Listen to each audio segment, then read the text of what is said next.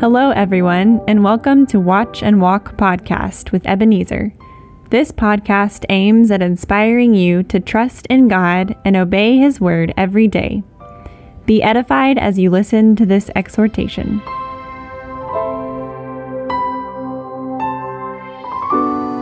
Hello, friend. This is Ebenezer, and I believe you are doing well by God's grace.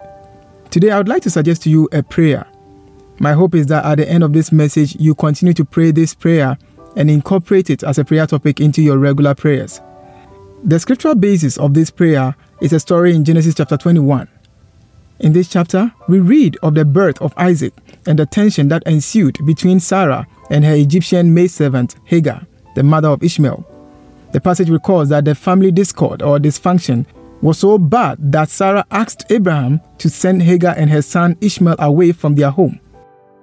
Abraham then gave some bread and a skin of water to Hagar and her son and sent them away. Now, please listen to the continuation of the story according to verses 15 to 19. And the water in the skin was used up, and Hagar, placed the boy under one of the shrubs. Then she went and sat down across from him at a distance of about a bow shot, for she said to herself, "Let me not see the death of the boy." So she sat opposite him and lifted her voice and wept. And God heard the voice of the lad. Then the angel of God called to Hagar out of heaven and said to her, "What ails you, Hagar? Fear not, for God has heard the voice of the lad where he is. Arise, lift up the lad and hold him with your hand, for I will make him a great nation." Then God opened her eyes, and she saw a well of water. And she went and filled the skin with water and gave the lad a drink. Now, one thing that we can learn from this story is that God had already provided a well of water, but Hagar could not see it. God had to open her eyes so she could see what He had already provided for their sustenance. In other words, God had to open Hagar's eyes to see the solution to the problem she was weeping about. Let's think about this for some time. God had provided the solution, but He had to open her eyes before she could see it. When you study the life and the teachings of Jesus in the Gospels, one thing that you will learn is that not everyone who has eyes can see what they ought to see.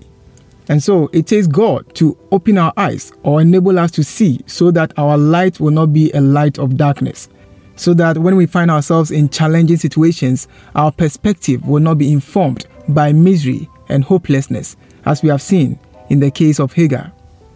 In fact, we can note from this story that we sometimes lament and wail about our challenges and become depressed, not because God has not provided a solution, but rather because we can't see the solution He has already provided before our eyes. Now, as you ponder the lessons from this passage, I'd like to ask you a couple of questions. What difficulty or challenge are you facing right now? And what do you see even in that challenge? Perhaps, like Hagar, the only thing you see is a dying child. Maybe you only see a dying passion for the things of God, like purity, righteousness, compassion, integrity.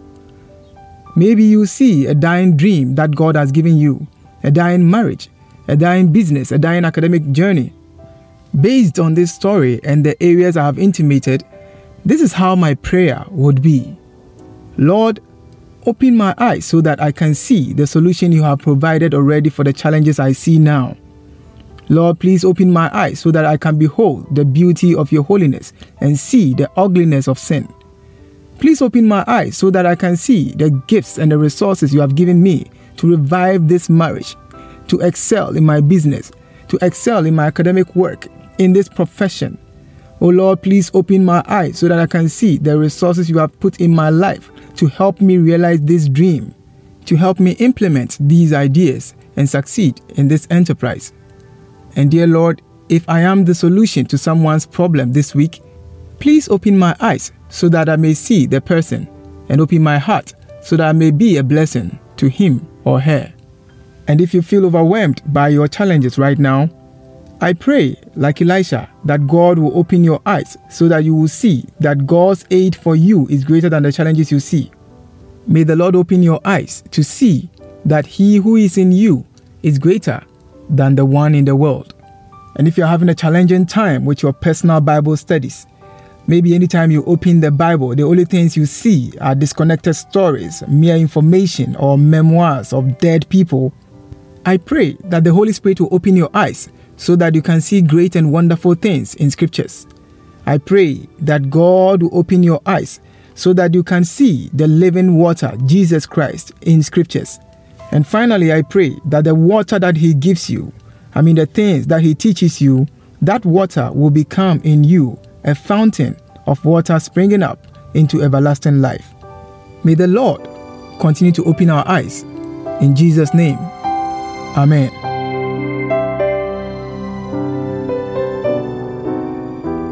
Thank you for listening to Watch and Walk Podcast with Ebenezer.